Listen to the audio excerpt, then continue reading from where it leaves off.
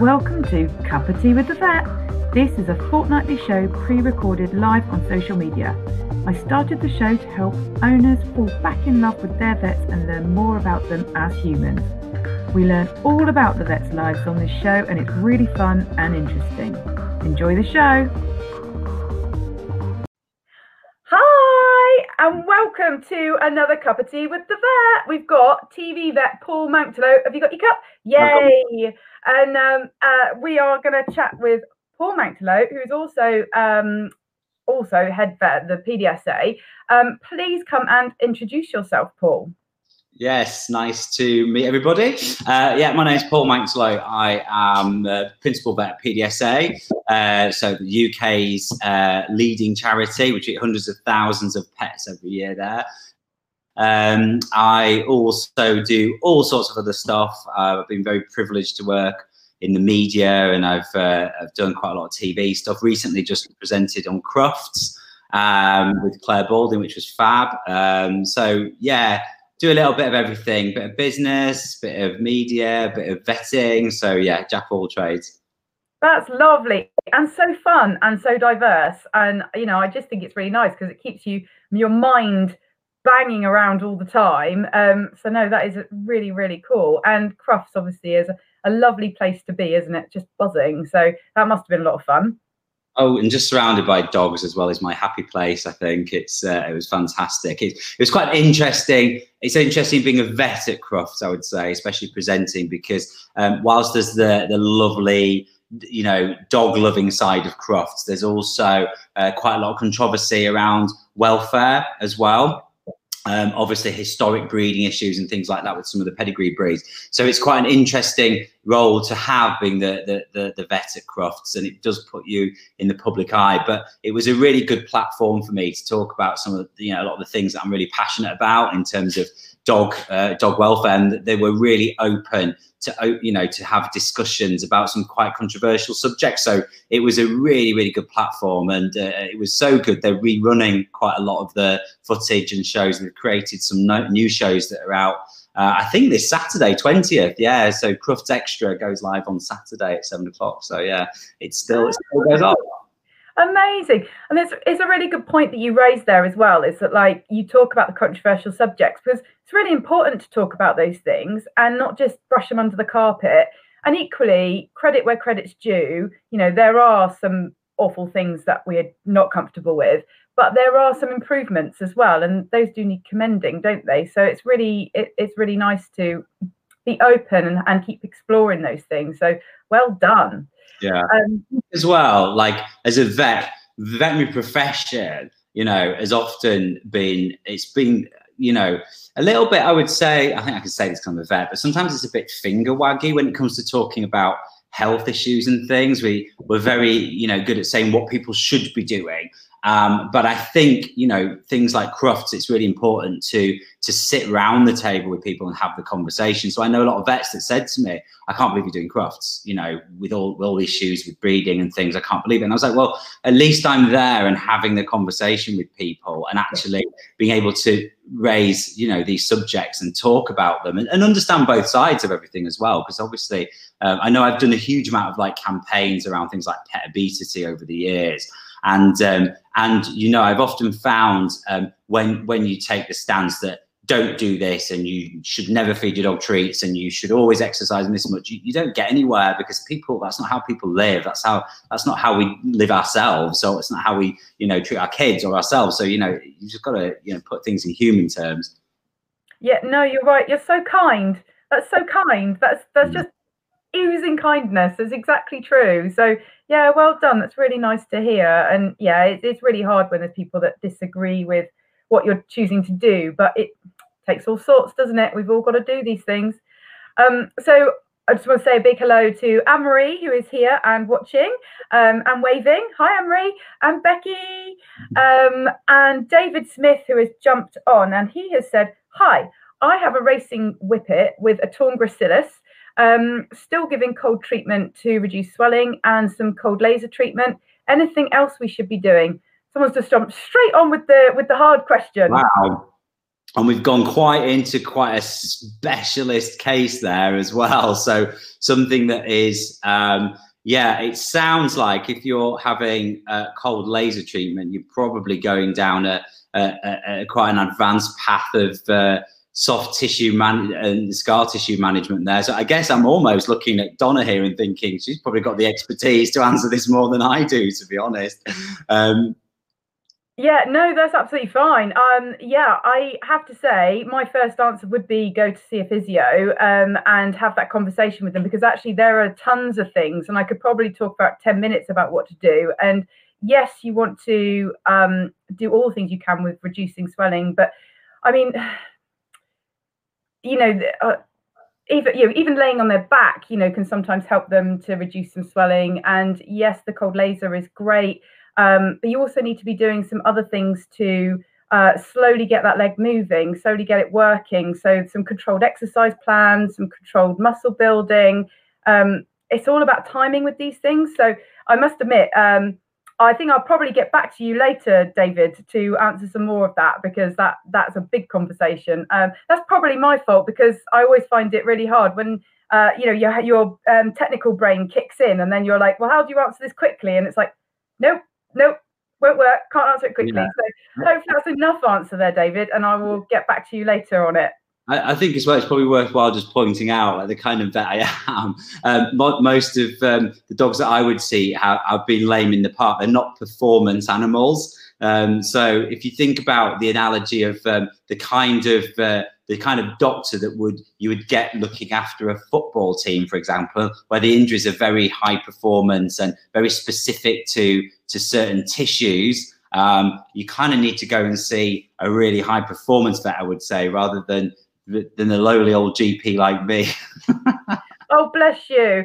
Yeah, no, there is definitely some benefit in going, obviously, to see the right specialist about these things. But that's exactly what you would put them to the physio for. So, because this is a musculoskeletal problem. So that's exactly right. So that's no problem. I think David's happy because he said thank you. So so that's great. That's no worries.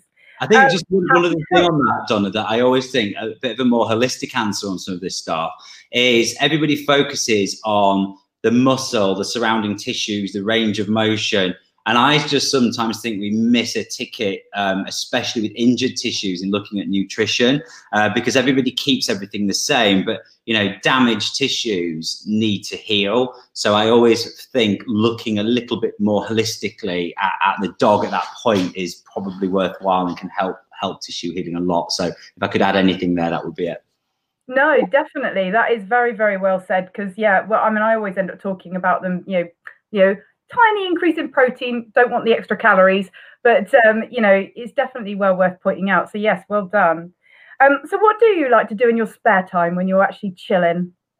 Oh, spare time, that's a really nice concept, isn't it? This I just don't feel like I have any. So yeah, I've spent quite the last couple of years, I've spent a lot of time exploring things like meditation and yoga and things like that. So I do have quite a big focus on well-being and stuff. And I've just started writing. Started writing a book a few months ago. Wow. Which has been quite good. I've kind of it's quite a way off actually finishing it, but so don't get too excited about reading it yet. I think it's quite an interesting, especially this point in history, I would say. I think it's a good opportunity with us all being locked down and things to really focus inwardly on stuff. We don't have as many distractions that we did pre-COVID. So one of the things that I'm going to do this weekend, I need to take some time off because work has been relentless over the last few weeks. And as you know, I was in hospital myself with COVID-19 just at the beginning of this whole pandemic. So I haven't really stopped since then. And so I'm taking a few days off this weekend and the next few days of next week. And I'm doing a digital detox. So I'm going to turn all my devices off, my TV, phone, internet, Wi-Fi, everything. And I'm just going to try and do a few hours meditation every day and just do a bit of writing on my book and a bit of reading just for a few days and just recharge my batteries. That sounds amazing, and yeah, just lovely. I have to say, so when COVID started, or the lockdown started, my family, we all moved into the tent in the garden. So very similar mindset. It was like, no, we're leaving this. Left the house, slept in the garden. All of us were in the tent. It was like, fine, we'll just have a mini holiday in the garden, and it actually got our minds working quite nicely for being imaginative about being able to do stuff. So yeah, that was quite good. I want to ask though, what's your book? Is it fiction, non-fiction? What is it about? So it's a number of short stories about my experiences of being a vet. So it's looking at that relationship between pets and their owners, and sometimes kind of crazy, awkward kind of situations you get yourself into in consults as a vet. So it's a little bit of a reflection, really. I mean, I've been a vet for, oh my God, nearly 20 years now. And I've worked kind of on the front line in some of the busiest hospitals in the UK. So I've got so many stories of things that have happened in the consult room and in the operating theatre. So it's just a bit of a reflection on those, really. I'm trying. The thing is that some of these situations are so, as you know, working in the industry, some of these situations can be so funny. So I'm just trying to give an honest view of some of that stuff, really. Are you allowed to tell us one of your funny ones?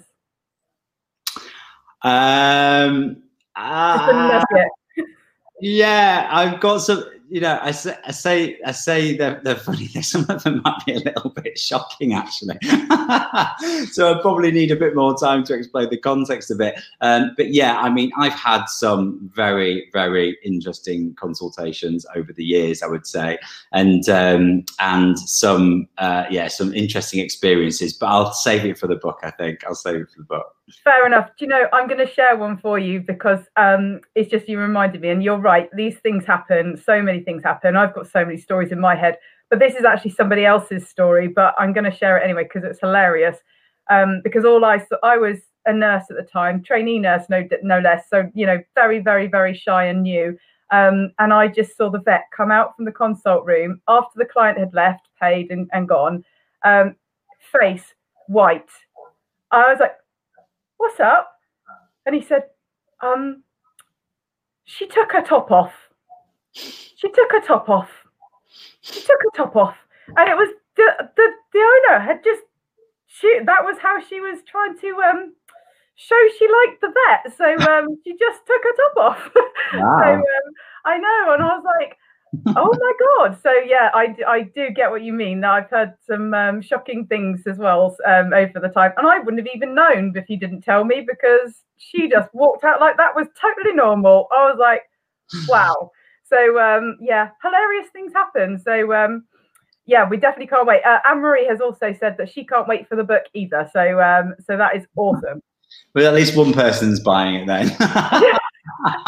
Definitely. Have faith. Have faith. Well, it's interesting because you know, when you start these projects, you really you don't really know what it's going to entail. But I've just found the process of writing stuff so rewarding. Like it's got to the point now where I'm kind of 4 chapters in. And I'm thinking, if I never publish this, I don't care. Like it's such a different kind of experience, and also it's just nice sitting there clearing some space in your head and just kind of like enjoying it and letting it all flow. So it's been really, really good. And also these are things that are kind of in my head. Like, you know, if I didn't get them out on paper somewhere, I'd never be able to share them. So it's really good opportunity to list some of those funny things. And being a vet, you know, it's not just about treating animals at all.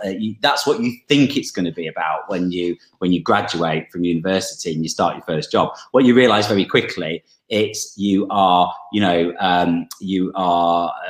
kind of treating animals, you're almost counseling people, you're trying to, you know, build relationships in a team, and those relationships often break down. You know, people go through real hardships in that team and you're there to support them. So you're balancing all these things, and it becomes a really interesting, complex day at work when you're trying to, you know, counsel the client and treat the animal, and you know, your friend at work just got divorced from the partner and all this stuff, and it's, you know, it's a real kind of multi-skilled, faceted profession.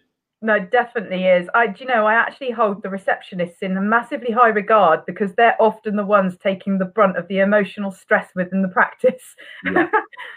So yeah, no, that's great.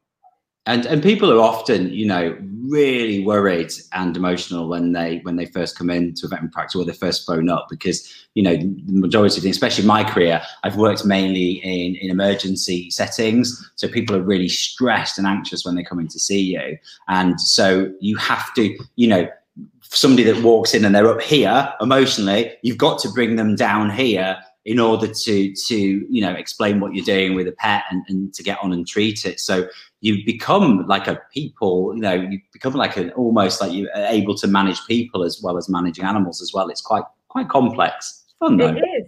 Well done you for managing. You're obviously doing a very good job. So well done. Annabelle says, hello. And what is the most unusual or most exotic animal you've treated?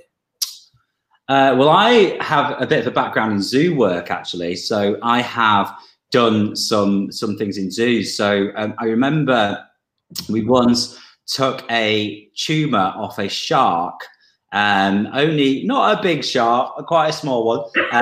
But with sharks, you've got this really weird process for anesthetics where you have to drop the anesthetic drug in a tank that they're in.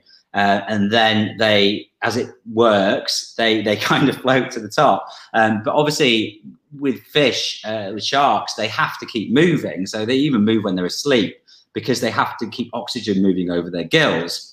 So we had this setup where you quickly got the shark out, put it on a ramp, and down this ramp was flowing water, oxygenated water with some of the anesthetic in it. So you had to kind of strap the shark to the ramp so it was being anesthetized.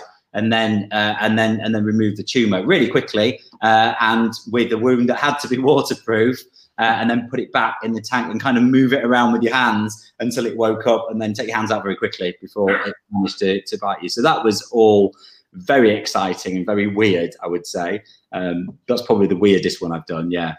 That is so cool. That I was not expecting that. Well done. So, what's your favorite part of being a vet? I would say the best part of being a vet, I think, is the bit where you hand that animal back and it's fixed.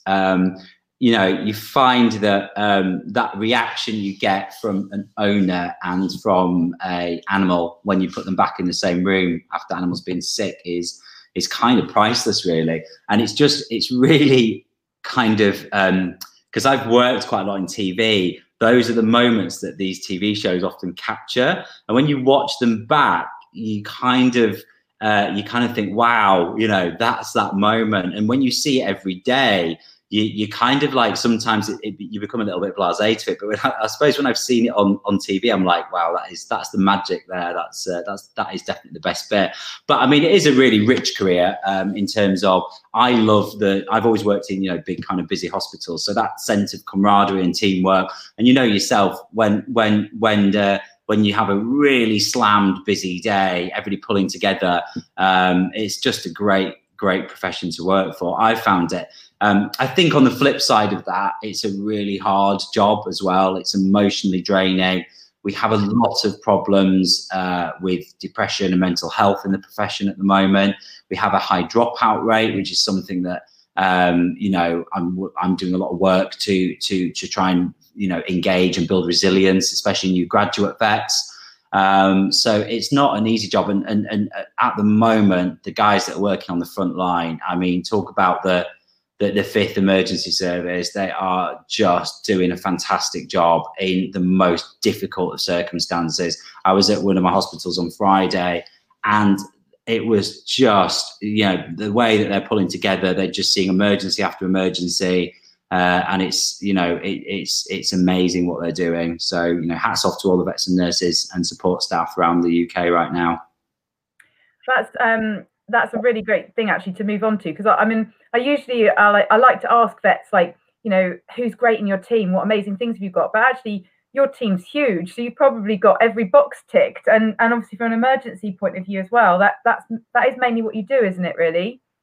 Yeah, I mean, at PDSA, a big proportion of our work is emergency and life saving. I mean, you know, we're very much the NHS for pets. You know, we've got hospitals all over the UK. We treat nearly 500,000 pets a year. But our teams are huge, you know, but every member of that team plays their part. You know, as you say, the receptionists that work in the front. We have a huge support team, the veterinary care assistants, nurses, the vets. Can't forget the vets, and all the management teams that sit, you know, and do all the stuff to support the hospitals. So it's a huge operation, but it's great working in those big teams. I think it's absolutely fantastic. That's lovely. That's great. Well done to you all, definitely. So Annabelle also says that she wasn't expecting that either. How amazing. That was to do with the shark. So well done. So I also have to ask, what do you love about physio? So I guess physio is one of those things where, as a vet, we only get a limited amount of time with a client. So I would say we might be, you know, experts in health, but when it comes to all the things that holistically sit around treatment, we just don't get the time. And I think that's where some of the therapists like physio really step in. Like, we can see something, for example, with arthritis, an animal with arthritis, or a post-operative, you know, pet, and dispense the anti-inflammatories and give a little bit of advice, off they go. But really, you know, just as anybody that's been injured knows, you know, when you invest the time in something like physiotherapy, that's really where you make the big advances in kind of mobility and recovery and things like that. So I think it's great that there's all these professions that sit around mine that are, you know, really kind of complementary, supportive, and really have a holistic view of how to do things. And yeah, so I think it's great. Thank you. That's lovely. It's really good when we hear that so many supportive vets for the you know, paraprofessionals, you know, which is really great. So thank you for that. So I also do really want to know, because I love this question, what still grosses you out as a vet? There must be something. Oh, well, as you know, like, if you've ever sat in a veterinary clinic or hospital at tea break time or lunchtime, the conversations are pretty gross anyway, because you just talk about cases and, you know, somebody's got anal glands on the, you know, on the scrub top, or, you know, talking about what came out of a pus-filled tumor, or, you know, you have all sorts of gross conversations. So it's very rare that something grosses me out, to be honest with you. But I have found, as I've got older, and this is a bit weird, that I've been a little bit grossed out by, do you know, you get really old animals that have got you know, quite manky teeth as they get older, and they need quite a lot of work, and yeah, that kind of grosses me out. I don't know why, because it never used to. But when you go over the mouth and you go, oh my god, that's not great. But you know, once it's had a bit of a scale and polish, and then you can look at the teeth, and need to come out and fine. But it never used to bother me. It's very strange, isn't it, as you get older? Well, it's lucky you're not a dentist. No, I can do that. Not every day. No, that's fair enough. That's fair enough. No, that's right. That's a new one. So it's good. See, I love that question. I think that's my favorite question. So what would your dream achievement be if time was no issue? Oh, that's a good question.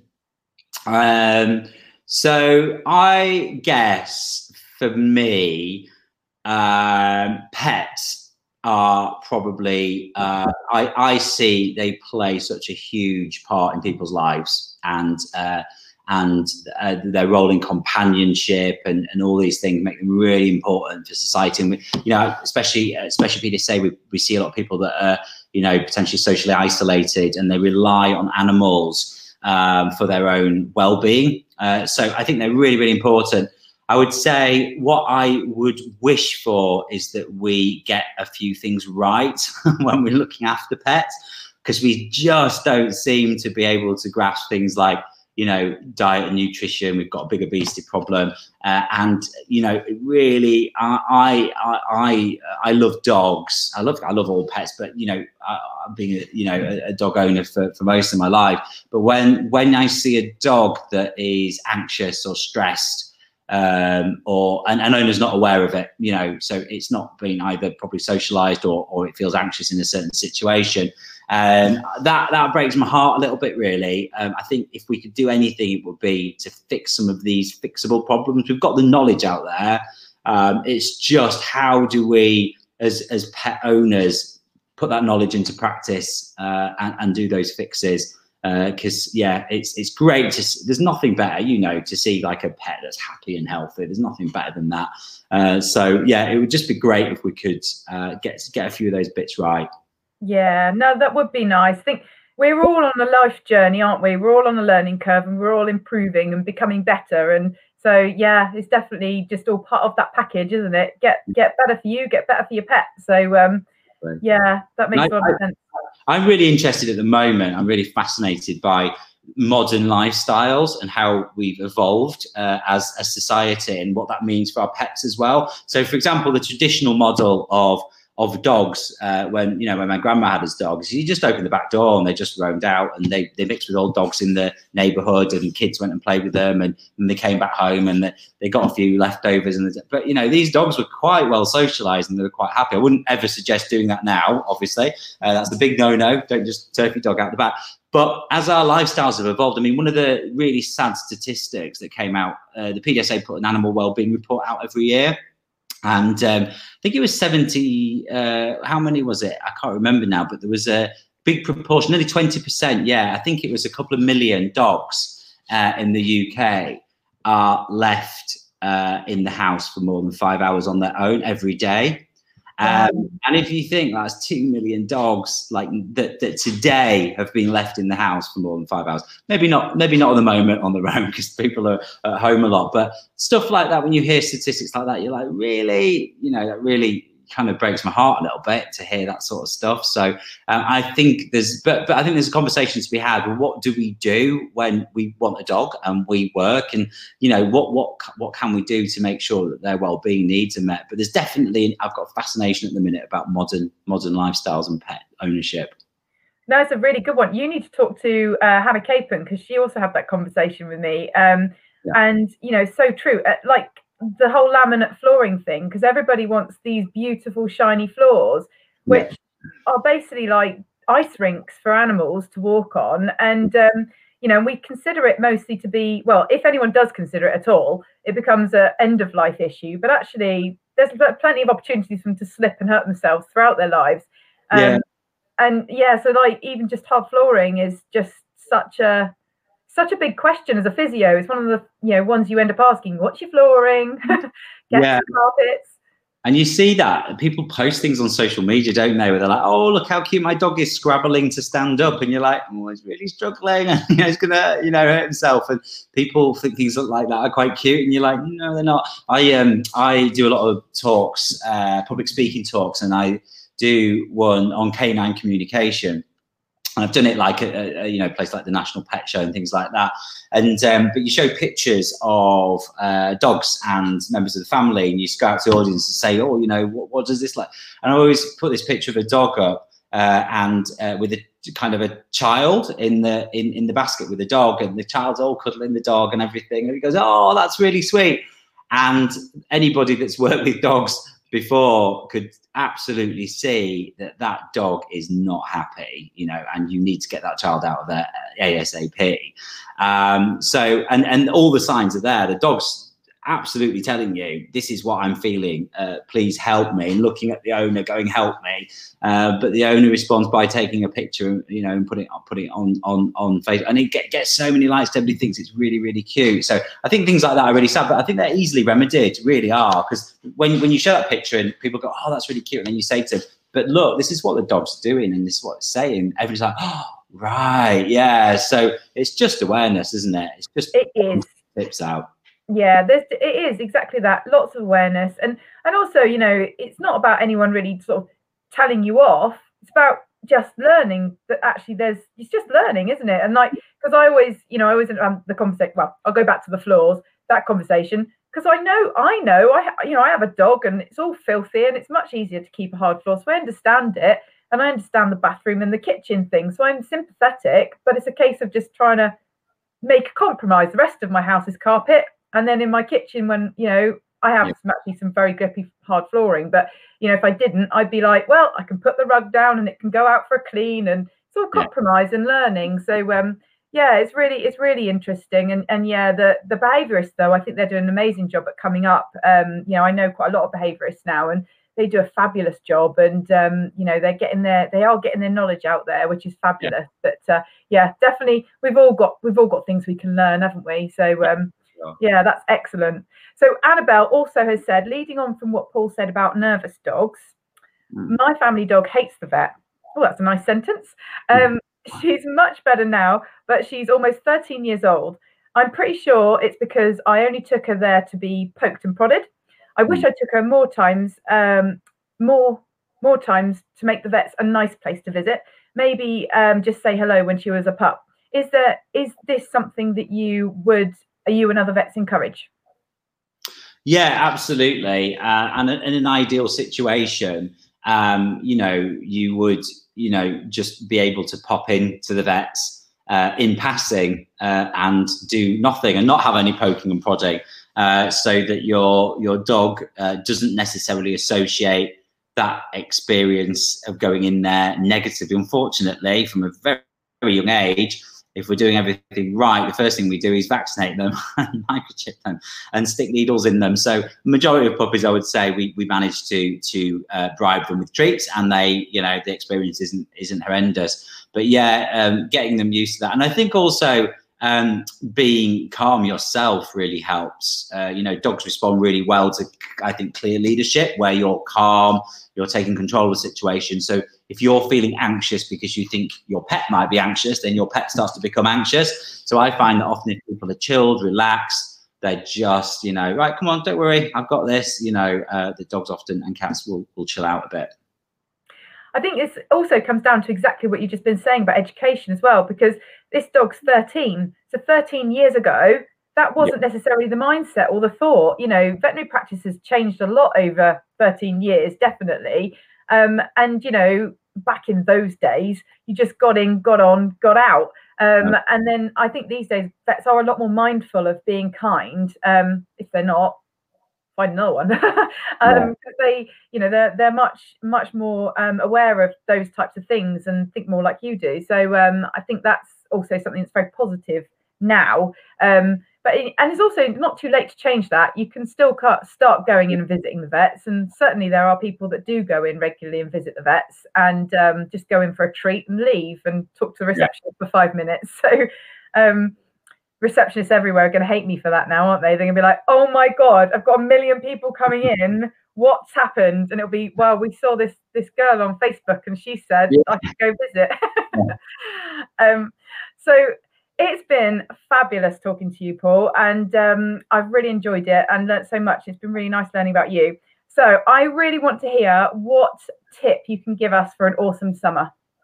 Well, first of all, can I just say thank you for this experience? It's been great. I love, especially where we are just now, we're all working so hard, and the opportunity to come and have a cup of tea and a chat has been really appreciated by me. So thank you. You're welcome. Nice to take some time out.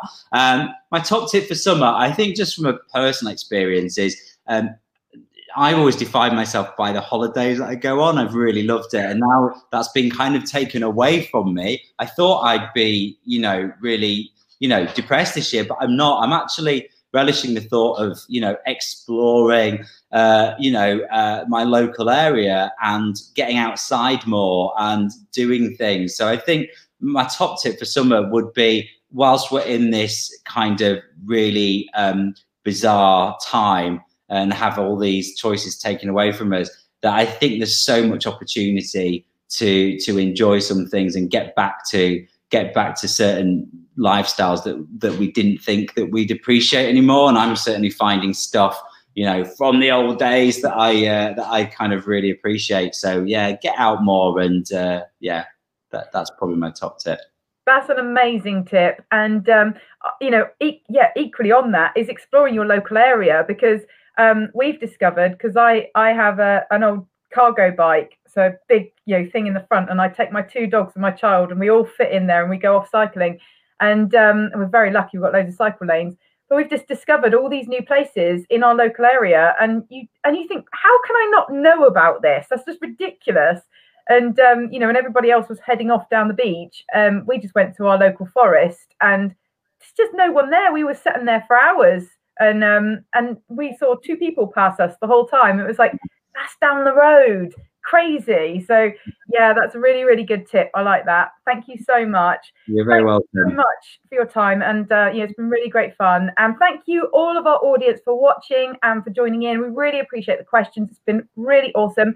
And if you want to nominate a vet to come and talk to me, please let me know. You can send me a message, however you want to do it. Just let me know, and I will contact that vet and get them on here. They're super busy at the moment, so I'm struggling to get my backlog, but I really, really will get them on. Take care. Thanks, everybody. Bye-bye. Thank you for listening to Cup of Tea with the Vet. If you want to hear it live and get involved, join us on our Facebook or YouTube channel, Animal Physiotherapy Limited. And if you can leave a review, please do. They really help, and I read every single one. Thanks for listening.